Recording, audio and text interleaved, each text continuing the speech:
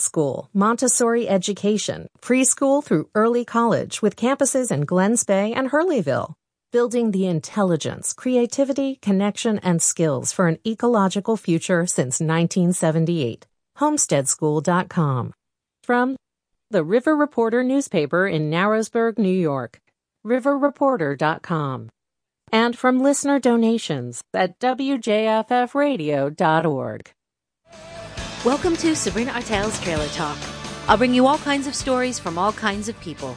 Whether it's a live public conversation and we're speaking from the kitchen table of my 1965 Beeline travel trailer, from the studios or on the streets, please sit back and enjoy the conversation right here this time every week.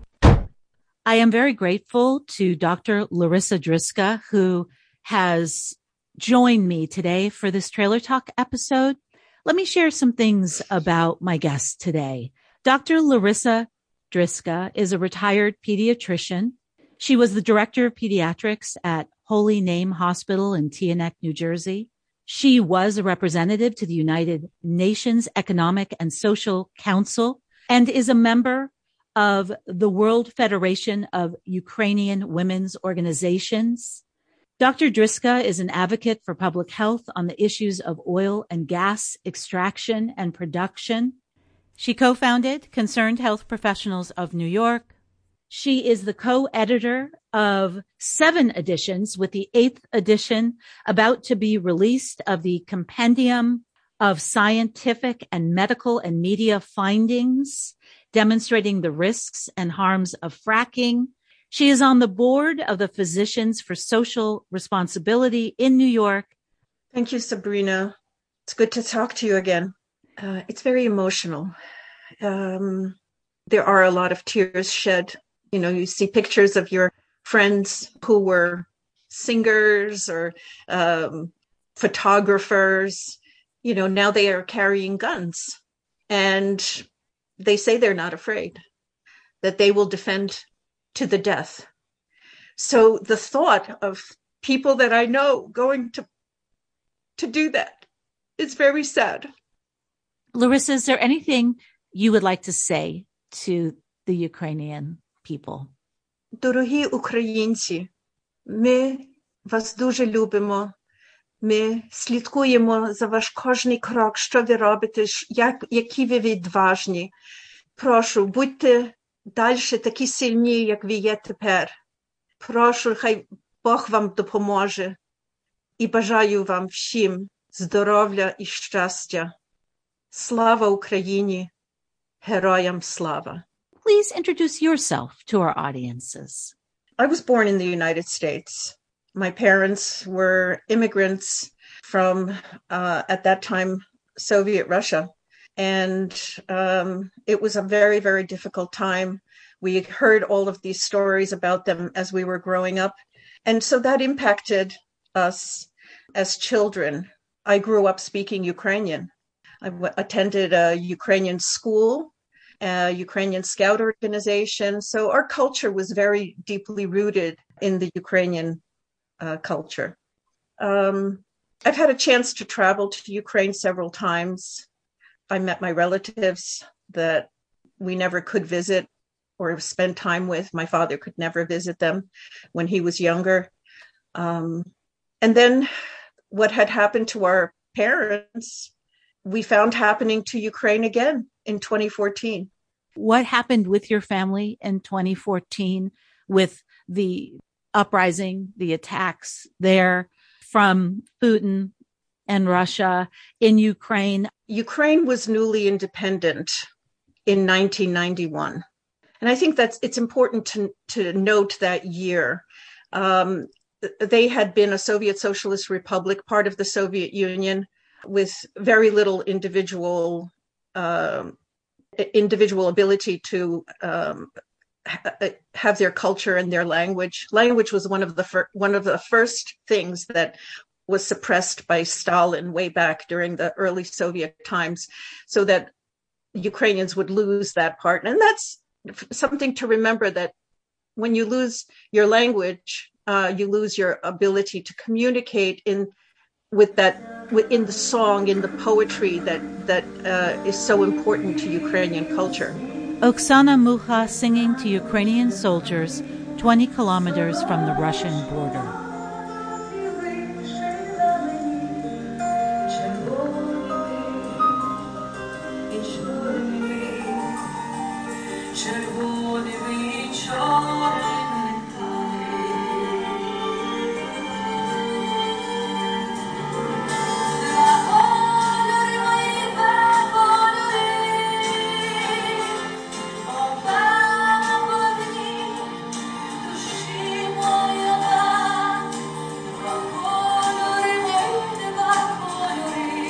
But it didn't. It survived. It was not repressed altogether, and especially in the villages, it survived. So, yes, in the eastern part of Ukraine that was subjugated by Russia, by the Soviet system for much longer, I have to say my family lived in the western part of Ukraine, so they had more exposure or occupation by Austro-Hungary and then Poland. So the Soviet system didn't arrive until the Second World War, pretty much. But the eastern part of Ukraine, and that's where the Donbass is, all the areas east of the Dnipro River are lands that were occupied by Soviet Russia. And so because the Soviet system forced only the Russian language to be spoken in schools and any official government business, they forced everybody to be fluent in Russian. All of the schools, schools of higher education. I recall visiting one time back in 2004, a Ukrainian HIV and AIDS hospital, and the doctor there, who was very Ukrainian in her soul, apologized that she was speaking Russian to me. She said, though, all of our education was in Russian. My son, he speaks Ukrainian now fluently. Now, this was more than 10 years after Ukraine had declared independence. And so people were learning Ukrainian, and kids were learning Ukrainian in schools. But before that, and the time when she was, and professional schools especially, were all in Russian. So to say that anyone who speaks Russian is absolutely not true. It's something that was forced by Stalin and then perpetuated by the Soviet system and Putin as well. That's a fallacy. In their hearts, the people who live there are Ukrainian. Mm-hmm. So in 2014, Ukraine had shed a lot of this, the Soviet system. It took a while, just like any system that people are brainwashed with. You have to get out of your system. So new generation had been born, and they were looking toward the West. They wanted the democracy that they were seeing. The internet was beginning to show them things that were not available in books. And so for them, they wanted a piece of this democracy and freedom that was in the West, that the European Union represented, and that the Russians did not. Because by then it was Russia, it was not the Soviet system anymore. So Larissa, 2014, I know, is a very significant year, not only for Ukraine, and you're sharing that with us, and thank you. And I know you'll continue with some of that history. It's also very personally significant for you. Yeah, well, let me still backtrack to 2004 and then 2005. I returned with some medical supplies for the HIV and AIDS hospital that I just had mentioned, and happened to be there for what became a really big election protest, and that was the Orange Revolution. Mm-hmm. And I had a room that overlooked the Maidan Square, that square that where the Orange Revolution happened, and then 10 years later, the Revolution of Dignity, where millions of people gathered to show that they really wanted to be democratic. Anyway, the election protest that I attended, I was able to bring a Ukrainian flag to that. An American flag to that.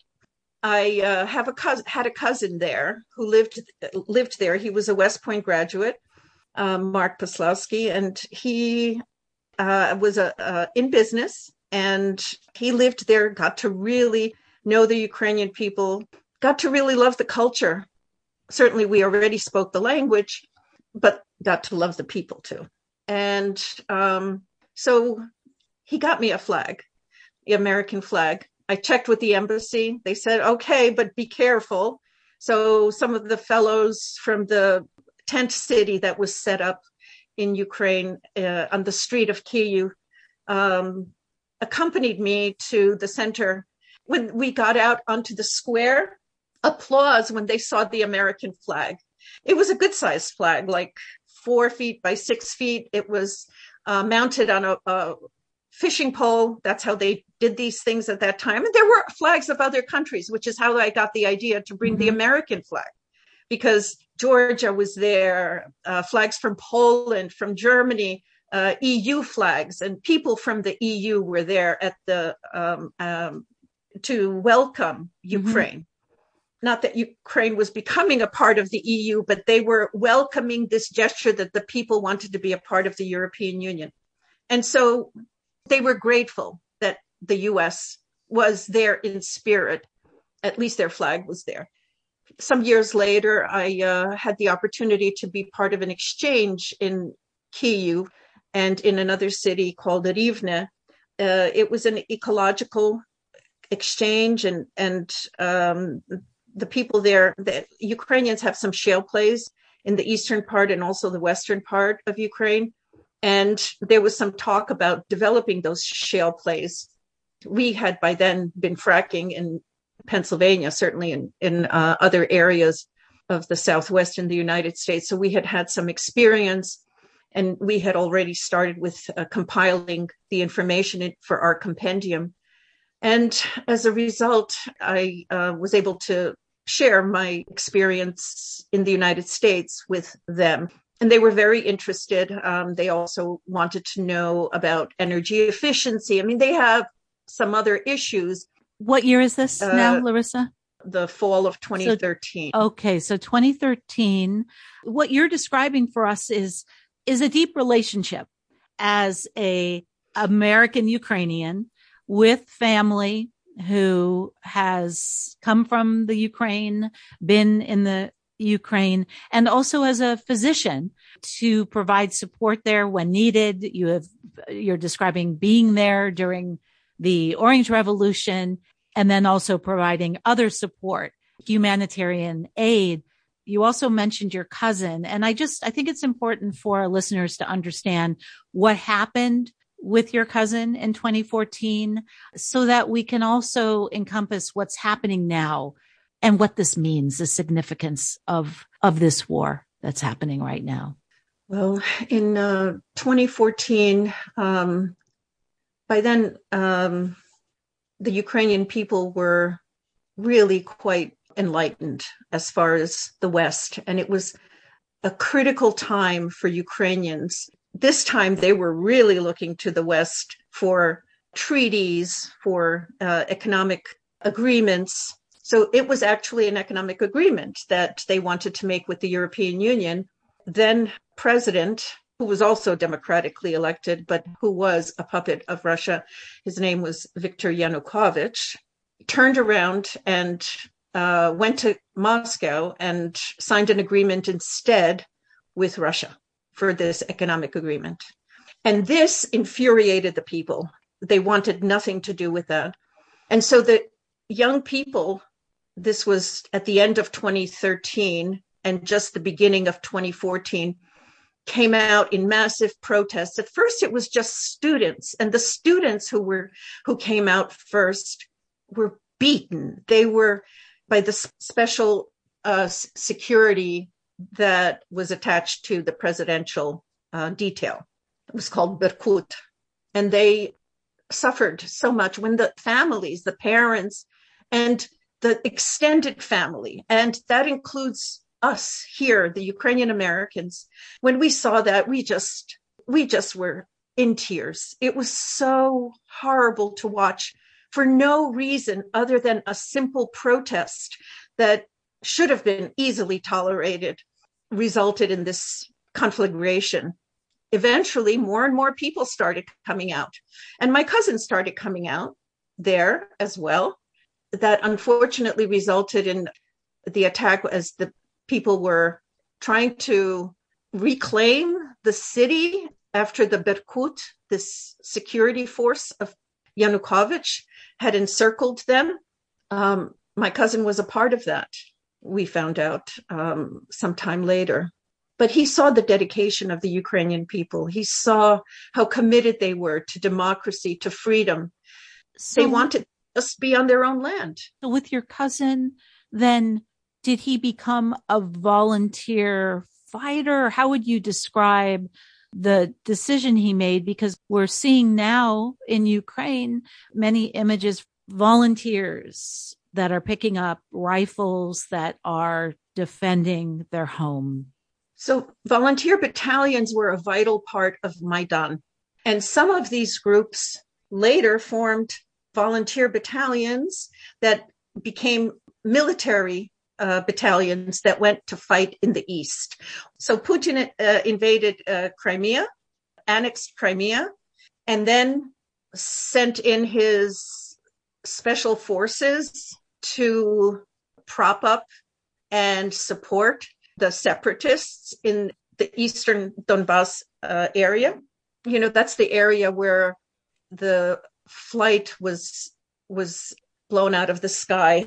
The civilian airline that was flying from, I believe, Amsterdam to Kuala Lumpur in August of 2014, they were providing them with all of these anti-aircraft missiles, the missiles that we have.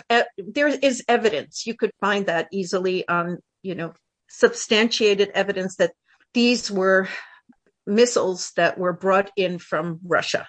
So Larissa, was your cousin killed then during that invasion in 2014 in Ukraine?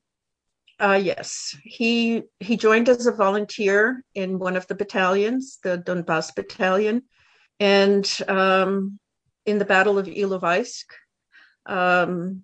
this Ukrainian battalion was making some progress, but they were at that point at a train depot, and one of those type of missiles hit him, and he died. I'm so sorry. Your cousin was killed in Ukraine in 2014 by the previous invasion by Putin.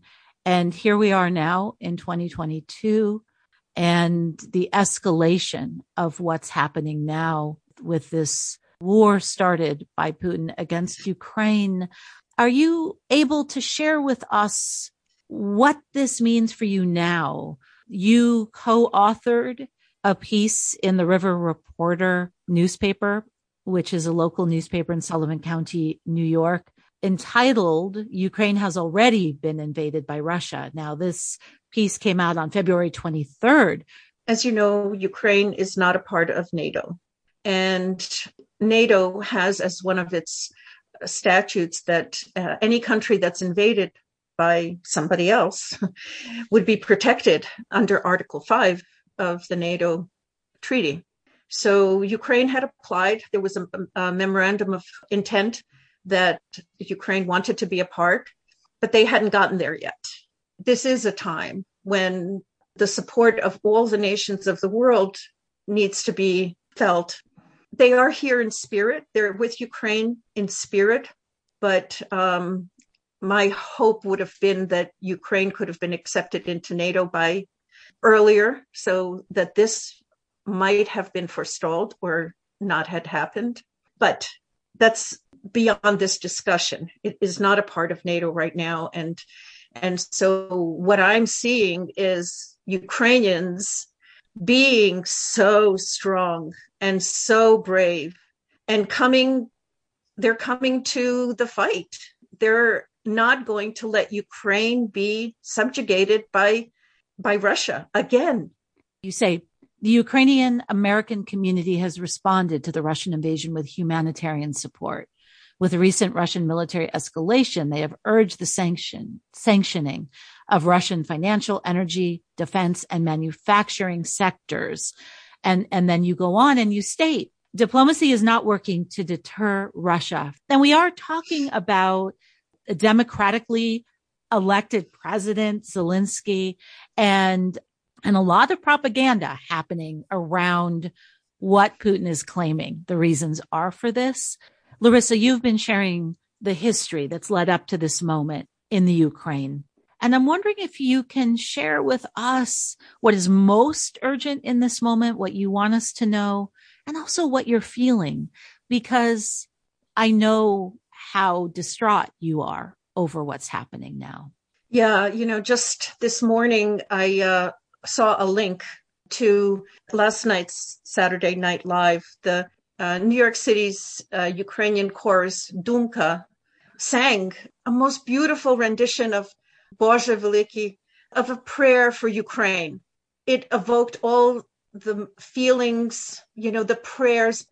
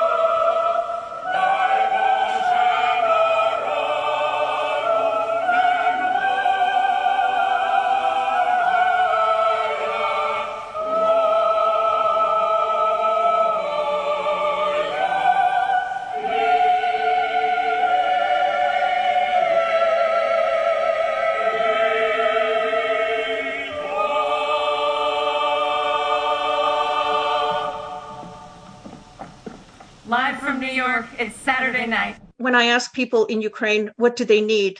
Please think about us, share any information to dispel the disinformation that's out there. And please pray for us. So I know that everyone is going to churches, praying, thinking about Ukraine. So, please do that.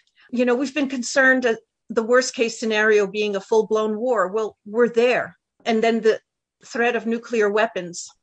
This may just be, it is possible, Putin being the big bluff that he is, he's acting crazy. He's acting like someone who is a psychopath.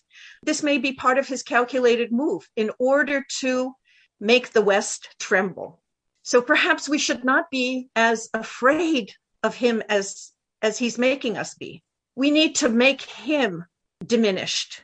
We need to make him fail. Ukraine needs more lethal weapons, for sure. They need to repel this aggression, this invasion that Russia is instigating. So, Larissa, can I ask you, since you are a doctor and you have been in Ukraine providing humanitarian support over the years, and also you as a pediatrician know so deeply the costs of war. How do you frame this for yourself, knowing as a physician what war looks like, what the impacts of that are? Well, we know historically and in our souls what it's like because we heard about the war back when we were children. We heard what it was like. And this is just more of the same. You go through war and you survive. You go through war because you have the ideals on your side. You have right on your side. You have ethics and you have truth on your side. The thing is, Ukraine didn't go to war. Ukraine wanted to negotiate, but we know that diplomacy fails. Diplomacy with somebody like this, who this kind of a leader fails. So what is important is to support the people. As a physician, I would be there if I could, if I were younger, and I would volunteer. I could help perhaps in a medical corps. As a matter of fact, what my cousin did as a volunteer, I think more people, Zelensky is actually asking for people from other countries to volunteer. So maybe there will be people who come out to volunteer from other countries. I don't know what arrangements they're going to make, but I know that they can go to their embassy, the Ukrainian embassy in their country, and find out. And volunteer. And of course, there are other organizations as well that are asking for support. Larissa, what is your hope for Ukraine? What do you want to see for the future of Ukraine?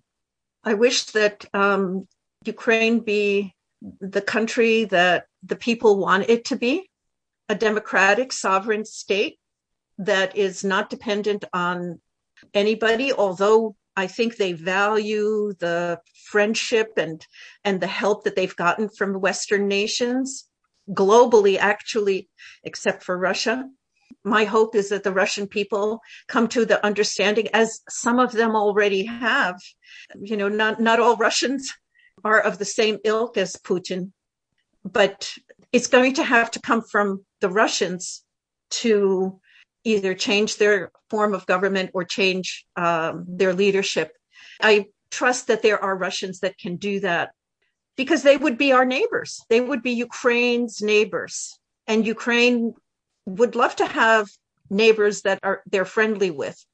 I would like to see that the Crimea, the Republic of Crimea, because it was a Tatar Crimean Republic, return back under the protection of Ukraine. That's where these people, the Tatars, want to be, under the protection of Ukraine and not Russia. And that the Donbas region return to the Ukrainian nation. Thank you so much, Larissa. Is there anything else you want to share with us? Well, people want to help, I think. And one site that I would direct them to is the Ukrainian Congress Committee of America. It's UCCA.org. And there are many other organizations that UNICEF, United Nations Organization for Refugees, so many are setting up stations in Poland, Hungary, and Romania to help it's estimated that there will be up to 4 or 5 million people, mostly children and women. The men bring them to the border, bring their families to the border, and they return as volunteers to fight in the civil defense force. So Ukrainians are used to that. And by the way, these people who are returning, they need protection as well. They need radios that are functioning. They need flak jackets. They need helmets. They need protective gear. And U.S. And other countries of the West are perfectly poised to help provide that. To the Ukrainian people, дорогі слухачі, дорогі українці, дорогі браття і сестри, будьте сильні, як ви все були. Ми вас любимо, ви в наших молитвах і в наших думках. Слава Україні! Thank you so much, Larissa.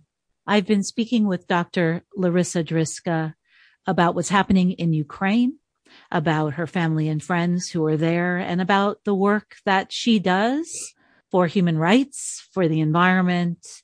And this has been a hard conversation.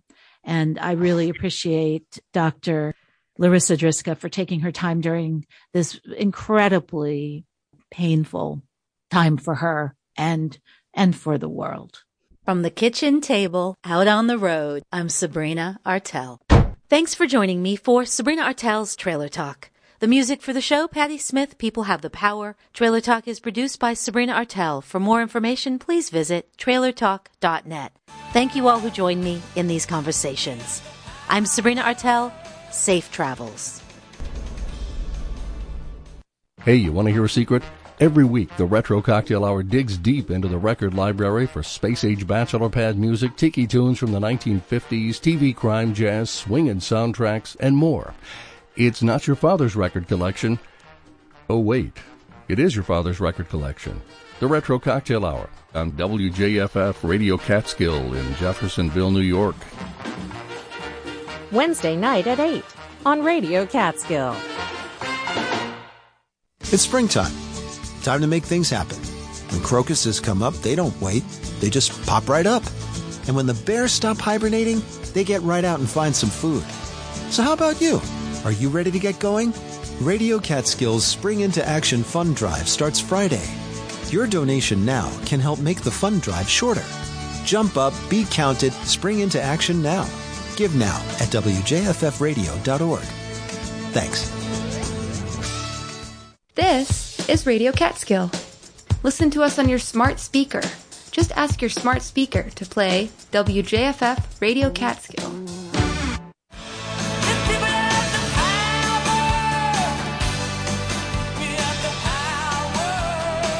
Welcome to Sabrina Artel's Trailer Talk. I'll bring you all kinds of stories from all kinds of people. Whether it's a live public conversation and we're speaking from the kitchen table of my 1965 Beeline travel trailer, from the studios or on the streets, please sit back and enjoy the conversation right here this time every week.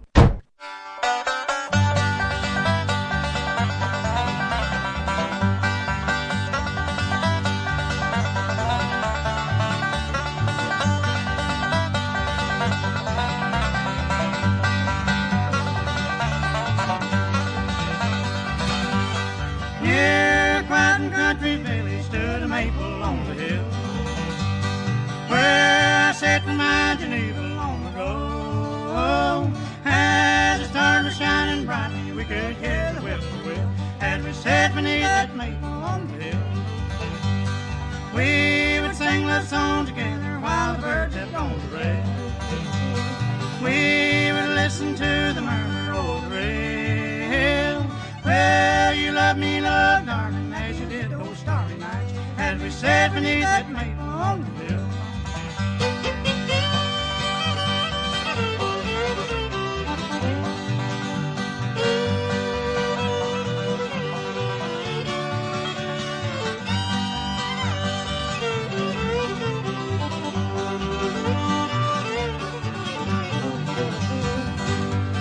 Don't forget me, love, darling, when they lay me down to die. Just one little wish, darling, that I pray. As you linger there in sadness, thinking, darling, of the past, that your teardrops kiss the flowers on my grave. I'll soon be with the angels on that bright and peaceful shore.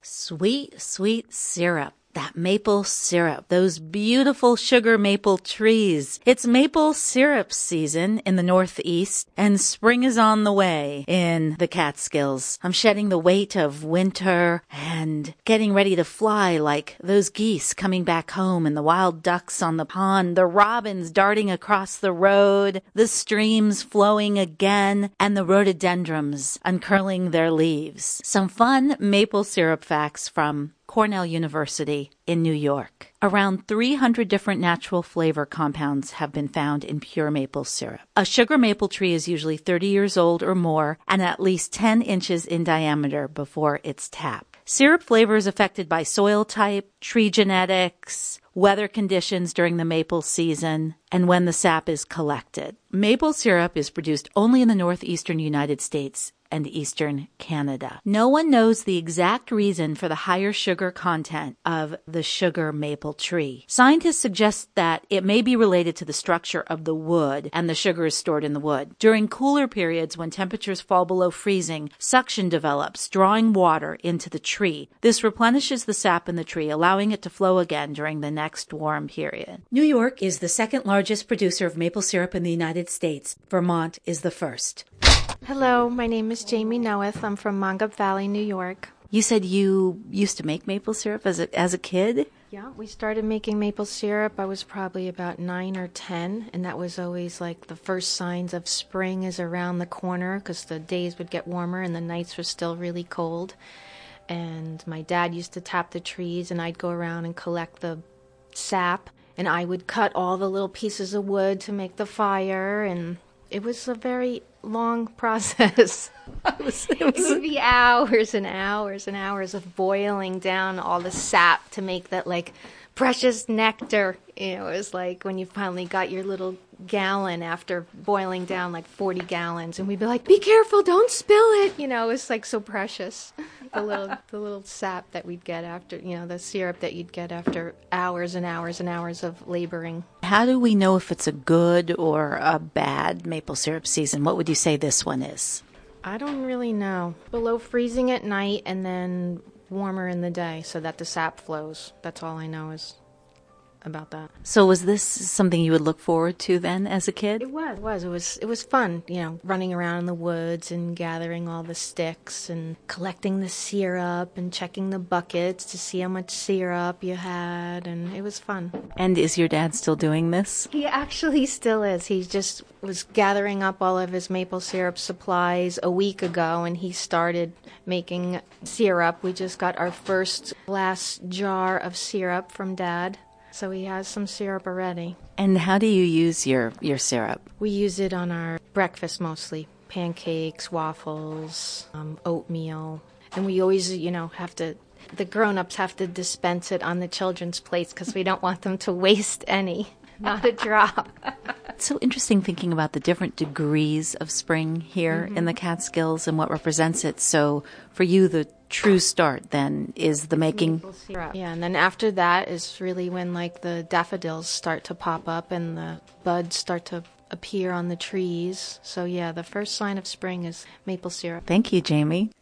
Hi, I'm Carol Hipsch. What is it that you like about maple syrup? It's thick, it's sweet, it's warm. I think it's incredible that it takes 40 gallons of sap to make 1 gallon of the syrup. I just ordered 2 half gallons of it from somebody in my job, along with some maple cream. Do you associate the maple syrup at all with springtime around here in the Catskills? Absolutely. Goes along with Little League, baseball, maple syrup, green leaves, and flowers.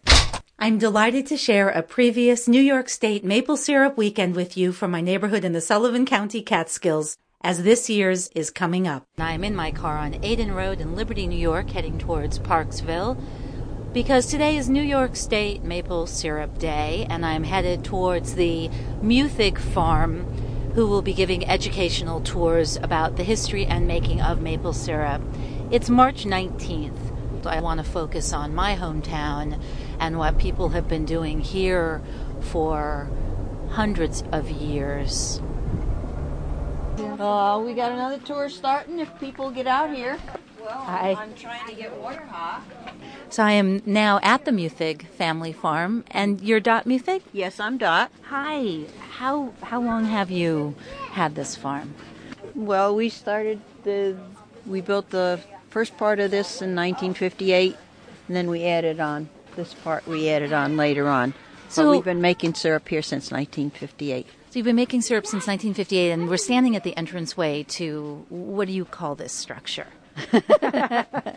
We call it a sap house. The sap house, and I'm looking at steam coming up from a machine in the next room. Yeah, that's called the evaporator, and it's evaporating most of the water out of the sap because it's only like 3% sugar content. So it takes a lot to evaporate and to get it down to syrup. So how many pounds then of the syrup to come? I mean, what's the ratio of the sap to the syrup? Roughly 40 gallons to 1. That's amazing. 40 gallons to 1. Sometimes towards the end of the season it'll be even more. And what is the significance of today being the day of this tour and that you are starting the process of making the maple syrup? This is New York State Maple Weekend. And we've been doing this now. Last year we did it for the museum, in Tymon Valley Museum that's going to be in Grahamsville. So it's more or less in conjunction with the Maple Weekend, which is statewide. How many maple trees do you have here? We don't count trees. We count the buckets. The buckets? So how many buckets then? Well, we only got about 500 out yet, but usually we have between 600 and 700. So we haven't tapped all of our trees yet. We're waiting for it to get warmer. I know. Well, it's supposedly spring, isn't it? The next day? Tomorrow. Tomorrow. Well, the sun is shining. The snow's melting. No. I'm now walking into the sap house. It's not on? We blow a fuse. Oh, and I'll have to speak to you, the man with the gloves on. By this, what's going? So this is, whoa! I'm in the sap room. It's warm, and it feels really great. What's your name? Raymond Music. Great. I just spoke with Dot a bit about the history of your land here and your trees in the buckets. 500 to 700 per season. So, right now, are you making the syrup? Yes, we're making it. This is the first we've gathered yesterday, and we haven't got much sap, but we're boiling what we've got. That's it. And is that because it's been so cold late in the season that you don't have that much sap? Yeah, it gets too cold nights and not warm enough daytime. So you're loading up the wood here, then in this huge wood stove, and it's an amazing room. This is where our storage is. The sap's filtered up here. Before it goes into that one, comes down into this one. And then if you look inside, this is how much sap I got left to boil today. Very little. We're talking under 12 inches. Yes. And then it comes in here, goes into what they call a preheating pan. It heats the sap before it goes into the evaporator. It's going down in the evaporator and just keeps circulating all the way around. And on the other side, I'll show you the difference in the color. Great. So why is it that maple syrup sap is the one sap then to make syrup from, the one tree that one can make syrup from? Well, Alaska makes it in birch, but the sugar contents is not, it takes double the birch sap to make a gallon of syrup as it does maple. So the maple tree is the sweetest tree then? Is the sweetest tree. You notice how clear that is? Yep.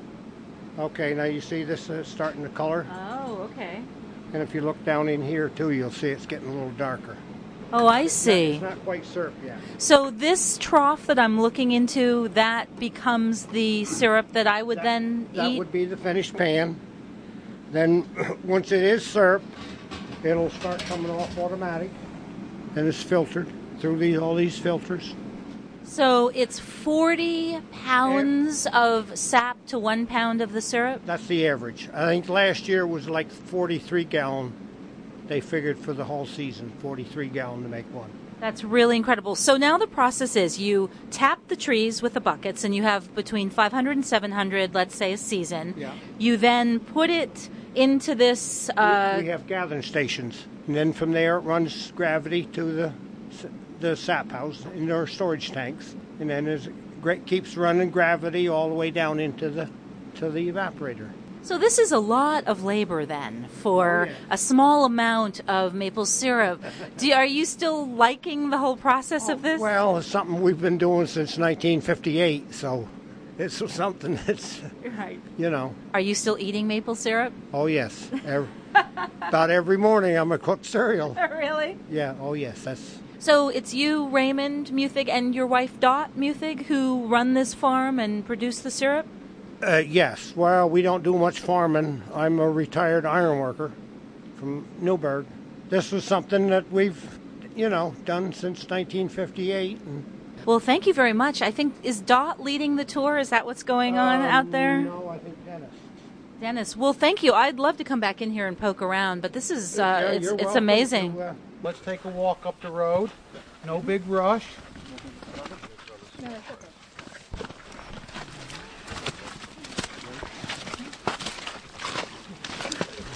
Everybody, kids, everyone, come on up. It's okay. You take your time. That's good. Any place right in here, folks, is fine. All right, I'm gonna give you a little bit of history, and again, keep looking around because every aspect of the sap bush is different, and it really tells a different story. Right now, we're in a section where these single bucket trees, all hard maple trees, they're all first time being tapped. They're approximately 50 years old, and they're ranging in diameter from 8 to 12 inches. There's always been a bit of controversy with the family on how big a tree for the first time. I'd rather wait till it's 12 inches wide. The old timer next door says, start them at 8, let's go, I'll be dead by then, so, But the The theory is that you give the tree enough chance to get a maturity and to reach a competitive height with some of the more mature trees. But by that time that tree is 100 years old, there won't be any place left for a bucket. So these first trees here, we'll take a look at some of them, you can stay there, but all these first ones in this group are all very young, okay? So this is the first year that they've been tapped. And you'll notice that the hard maple has its traditional moss, but it has white lichen. And that was one of my first experiences of being able to identify a tree, was the white lichen. And it only will grow on these hard maples. Now, Dad always said, well, you're supposed to look up at the top. If it's silver, it's soft maple. If it's red, it's hard maple. Well, I'd look up and I'd see the clouds going. I get so dizzy, whatever, just tell me what to do, you know. But we have some soft maples in the background, and if you look through the woods, you'll see a brownish type bark, good trees with no buckets on, and the bark will be shaggy, and that's a soft maple. And actually our hard maples are budded out red at the top right now. So they're really looking for a beautiful day like today. It's a bluebird day, both for fishermen and for the sapbush. We have no clouds. We got 100% sun. Right now there's a little bit of a breeze blowing, and that brings the temperature down. It feels cold on your face. It's cold on the top of the trees. So it's not having a chance to interact with the chemistry. And what we want is about a 45 degree day, even more, bluebird day, and let's just take 30 degrees at night, 28 point something. And it just slows everything down enough that when that sun comes up, that sap surges and runs up to those buds. So what we're doing is we're selecting an eastern exposure, a southern exposure, and a western exposure. A good run just starting. It's a late year, but it doesn't really matter. It could catch up. Mom and Dad could be working 16-hour days for the next week straight, and then it'll stop just like that. They could work 2 days a week for 3 weeks and come up with the same or less statistics. It's a variable that you have to be there to experience it. Hopefully there isn't a lot of cold and warm in between, because if you don't gather the sap every day, it will spoil or can freeze and expand in the old-time buckets were metal with seams. So if they could expand and break, that's a lot of expense to a farmer back then. We've upgraded to a plastic spile and a plastic bucket just to modernize and keep up with scientific and sanitized situations. We eliminated some of the old metals. Got really nice pure boiling pans, top of the line stainless steel. So even modern technology has trickled down to the simplest farmers to make things cleaner and more efficient. What I'd like to do is continue on down over to our gathering wagon, and I want you to notice how the slope of the bush, the sap bush, is all graded. We will go to individual areas and there'll be a dump stations. So we're gathering by buckets, going to individual dump stations, and it's flowing by pipeline to the next holding area.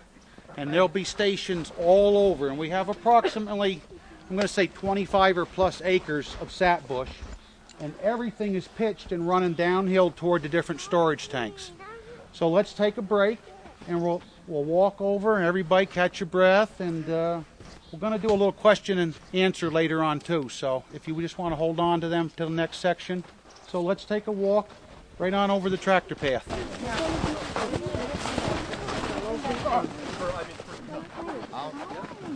There's some in the bottom there.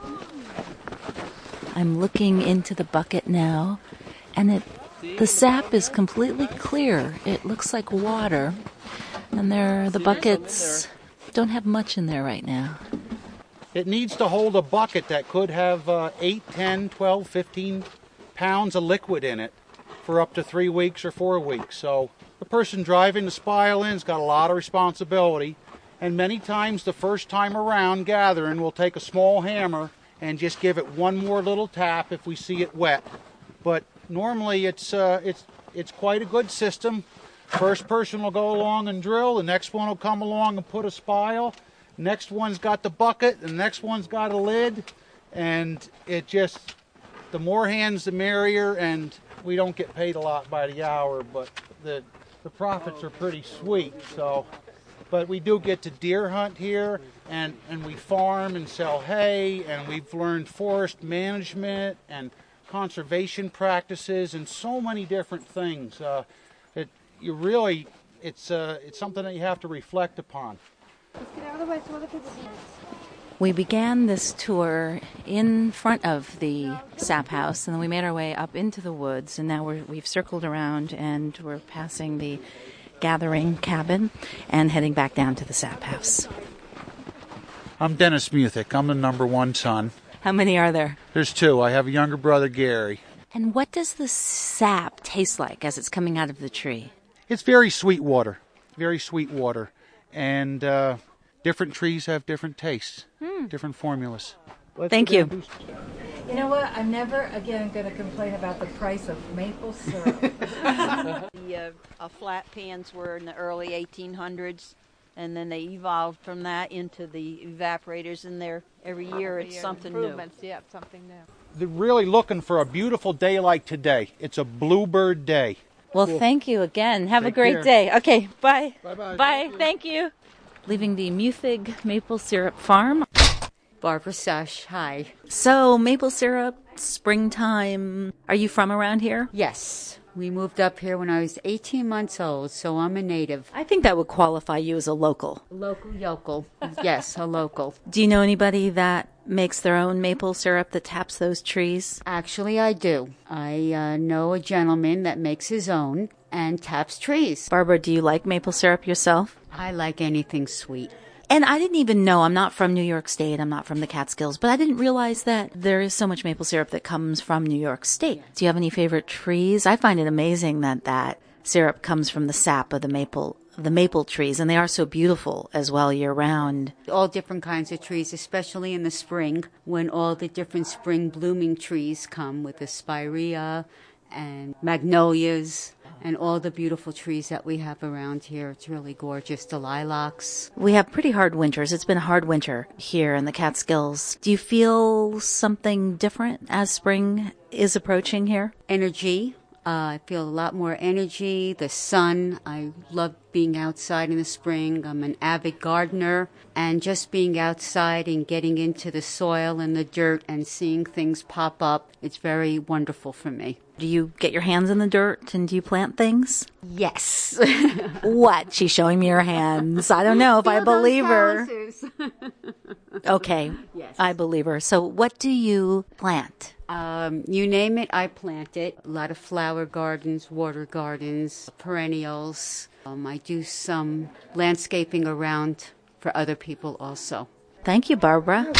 Hi, I'm Betty Cobiella. I come from Charlotte, North Carolina. I'm here visiting the Catskills. Well, welcome. You shared with me that you were given some maple syrup, some fresh maple syrup from a friend. So you're taking that back to the South with you? Absolutely. It's driving home with me in a special package. My family is awaiting it. It's very special because it's made from a loving friend who made it by, with his own little hands, from his own little trees. When did you first find out about how maple syrup is made? Do you remember even when you first tasted maple syrup? Nope, I don't remember first tasting it, but I do remember learning about how it was made, and that was not that long ago. It was as an adult living up here in Coshocton, New York. One spring, my husband went and bought the sprouts or spigots that come out of the tree, and we made our own maple syrup that year. How did that go? Delicious, wonderful. I didn't realize it was such a long, involved process and took a lot of work. We pretty much did it almost every year after that for a long time.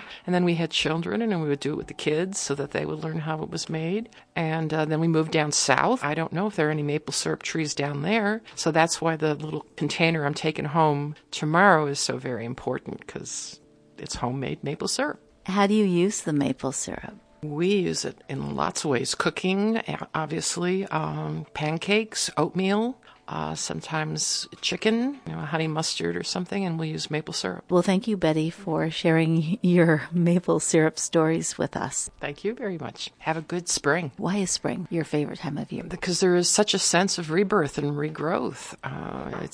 It just comes screaming at you with the blooms, daffodils and the blooms on the trees and the smell of the air. It really tells you it's here. The light of the day is longer. Just wonderful. So what's spring like where you're living now, down south? We're in upstate New York in the Catskills speaking, but you live in the south. So what's the difference? I live in Charlotte, North Carolina, and it arrives early. February 1st, my daffodils are blooming. So it comes about 6 weeks earlier down in the south. Tulips are already up, and the Japanese maples are blooming, and it's in full tilt right now down in Charlotte. But we have the dogwoods that you have here. The one thing that's missing in the south that we don't have, that you have here in the spring, are lilacs. They don't exist down there. The equivalent for lilacs down there would be crepe myrtle, which is a similar look but not as fragrant, and don't happen till August.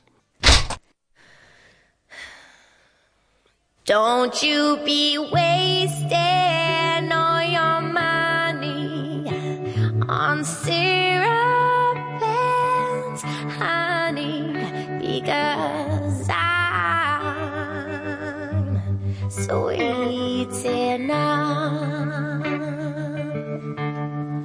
Don't you be using every minute on making a living, because we've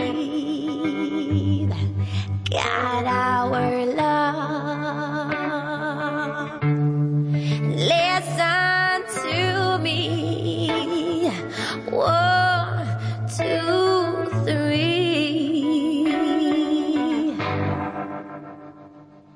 Baby, baby, baby, spend your time on me.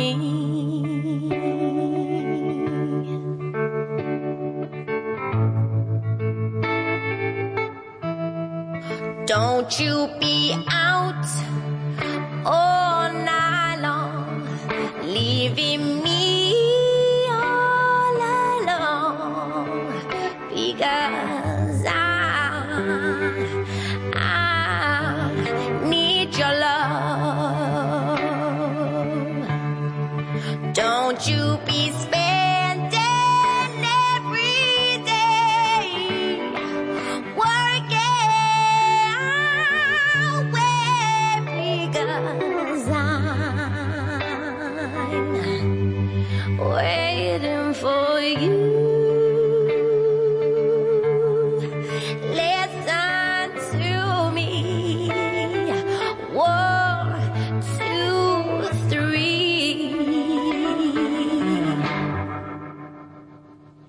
Baby, baby, baby, spend your time on me.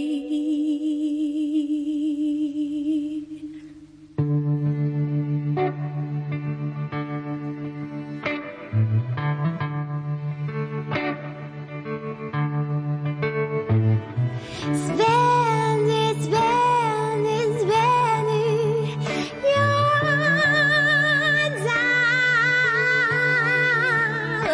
on me. Please, baby.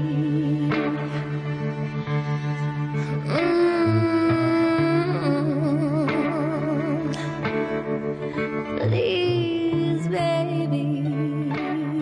So here's to the sweetness of the sugar maple tree and all of the mysteries that still remain about that sap. From the kitchen table out on the road, I'm Sabrina Artel. Maple Weekend is an annual tradition that I look forward to each year. But this year, because of the pandemic and safety precautions, the New York statewide official Maple Weekend has been canceled. But we can still support our local producers and pop-up events and know that the sap will start to run soon as the trees bud and the sky turns a bright spring blue. Thanks for joining me for Sabrina Artel's Trailer Talk. The music for the show, Patti Smith, People Have the Power, Ralph Stanley and the Clinch Mountain Boys, Maple on the Hill, Duffy, Syrup and Honey. Trailer Talk is produced by Sabrina Artel with assistant producer Babe Howard. For more information, please visit trailertalk.net. Thank you all who joined me in these conversations. I'm Sabrina Artel. Safe travels. Support comes from Restorative Management, a new treatment provider of outpatient substance abuse services, now in Monticello, serving Sullivan County. Are you or a family member impacted by drugs or alcohol? Information and assistance at 845-250-1115 or restorativemanagement.com. From the Cooperage Project in Honesdale, thecooperage.org.